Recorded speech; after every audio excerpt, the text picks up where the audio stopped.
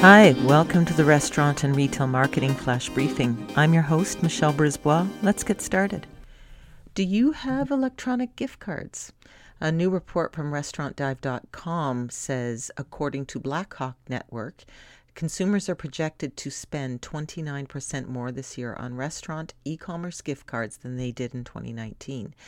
Now, across all industries, gift card purchases are anticipated to grow 21%.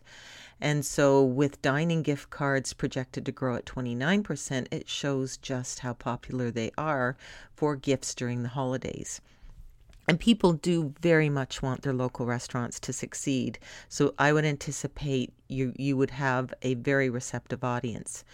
1/3 of consumers are starting their holiday shopping earlier this year because of the pandemic. So sooner the better. We are in November, and 52% report that they are more likely to buy more gift cards than previous years. So they're expected on average to purchase 10 gift cards, double what they purchased last year, and they expect to spend $313 in 2020 versus $262 on average in 2019. So it's a little bit of wind under your wings, moving into the new year. Hopefully we're close to a vaccine. There are some rumblings that indicate things are going in the right direction.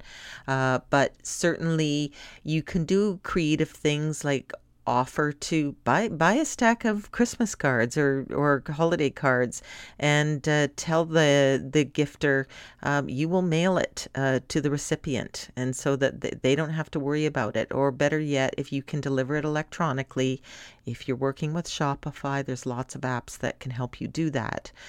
Figure out how to just deliver it on the magic day to the recipient's box with a nice note.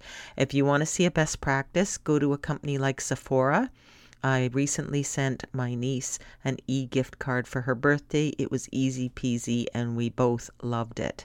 So gift cards are where it's at, and we will talk to you tomorrow.